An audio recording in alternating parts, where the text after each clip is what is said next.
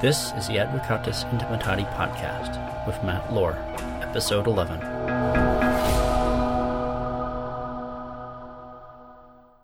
Hello, and welcome to episode 11 of the Advocatus Intimitati podcast, released on Monday, the 18th of November, 2019. I am your host, Matt Lohr, here with a selection of privacy news stories in the first half, followed by a discussion of web cookies and their regulation under the European Union's e-privacy directive in the second half. A major story broke this week when a whistleblower revealed a secret project, codenamed Nightingale, between Google and Ascension, a hospital network and health insurer, that involved the transfer of health data on as many as 50 million Americans to Google in fully identifiable form. Google and Ascension publicly announced a partnership within hours of the story being reported by the Wall Street Journal. The U.S. Department of Health and Human Services Office of Civil Rights quickly announced an investigation into whether Project Nightingale violated HIPAA, the federal law governing confidentiality of medical records. According to the whistleblower, the project lacked adequate security controls, with Google employees able to access individual patient records. Wow, these are some weighty allegations. Could this be Google's Cambridge Analytica moment? We shall see. Speaking of Google, the company announced that come February, it will no longer offer contextual information about the type of content on websites where its ads could appear, amid ongoing scrutiny of its privacy practices associated with real-time bidding for advertising.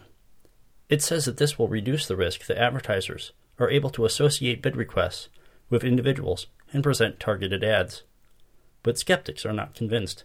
Johnny Ryan, Chief Privacy Officer at Brave Software, who make the privacy-protecting Brave web browser, says that bid requests Google issues will still contain enough information about the user's location and content to be linkable over time.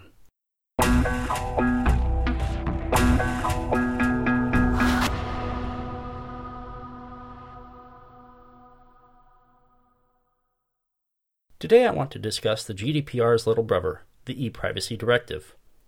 If you're not in the EU, you may have noticed that whenever you visit a European site, like the BBC or The Guardian or whatever, that you see a banner or pop-up talking about web cookies. Why is that? First, I should explain a little about what web cookies are. They're small text files stored in your web browser by the sites you visit. In modern usage, they usually just store a number or a string of characters used as an identification code. They are only readable by the site that set them, and they have an expiration date, which can be as short as until you close your browser, or as long as several years. They were created because the web is what computer scientists call stateless. That means that when you visit a site, then click on a link to visit a different page on that site, the site does not know that those two requests are related. Web cookies solve this problem, which is important for things like authentication. Say you go to your bank's website and log in to their online banking service.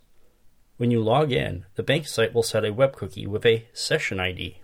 When you then click on another page within the online banking service, the site will use this session ID to find a record within its session data store, which tells it which customer it is associated with, so that the online banking service can display the correct accounts.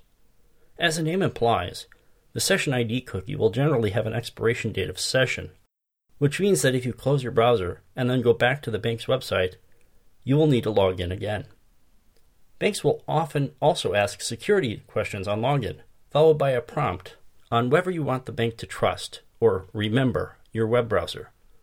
All this does is set another cookie with an expiration of weeks or months, so that the bank site will recognize your browser on a future visit and not ask your security questions again. So far, so good. So what's with all the banners and pop-ups? Well, remember how I said sites can only access their own cookies? That's technically correct. The best kind of correct, but it may be misleading for less technical users.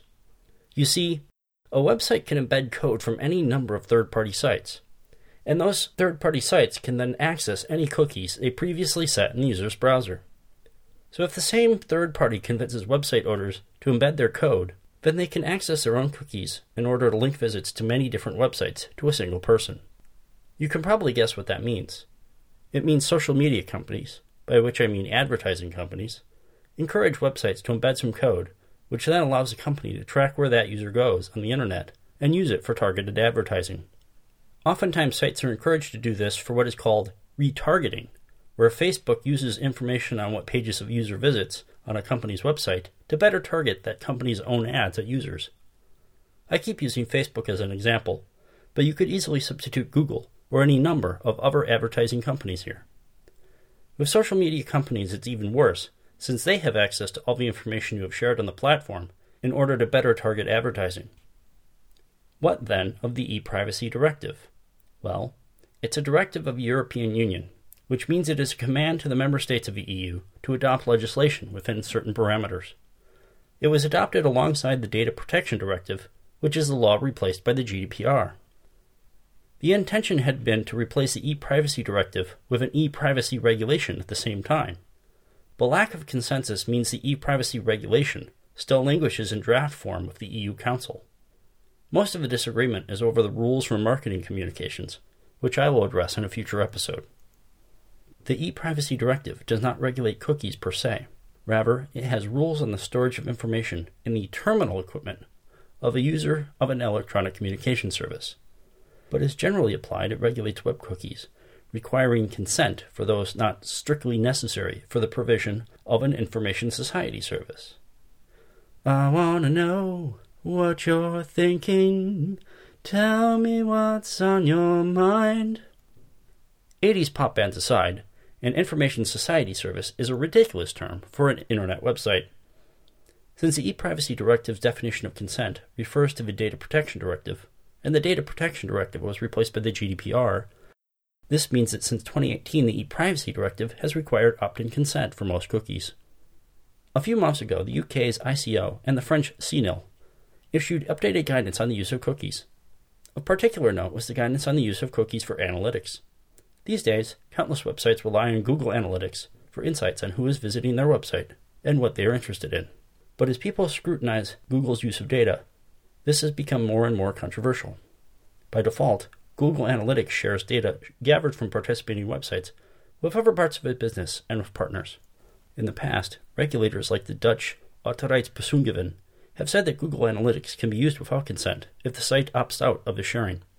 But the UK ICO took a very hard line in its guidance, saying that not only does the use of Google Analytics always require consent, but all analytics, even that conducted using first-party cookies, that is, cookies set by a site directly rather than third-party code on a site, requires prior opt-in consent. This is an interesting tack, since the latest drafts of the ePrivacy regulation make an explicit exception for cookies used for audience measurement. So that is why when you visit the website of a European company, at least one that is trying to comply with its obligations under the ePrivacy Directive, you will receive a prompt asking you for consent for cookies. If you are in the European Union, you'll likely see these prompts on most sites you visit, even those from American or other foreign companies, at least those who target their products or services at the EU. But what if you're not in the EU and you're concerned about your movements on the internet being tracked for advertising purposes? Well, there are a number of tools you can use to avoid that. One which was mentioned in the news segment of this episode is the Brave browser. I've been using Brave for the past 3 years, and I love it. It's based on Chromium, the open source project behind Google Chrome, so it's very familiar. If you're on a work computer and can't install a new browser, but you can install Chrome extensions, then I recommend DuckDuckGo Privacy Essentials, which achieves the same goal. I also recommend DuckDuckGo as a search engine generally. Unlike Google, they don't use what you search for today to target ads at you tomorrow. Lest you think that I have sold out and am shilling for these companies, let me assure you that I have received no compensation. I recommend these products based on my own personal experience and desire to help you, my listeners, protect your personal privacy.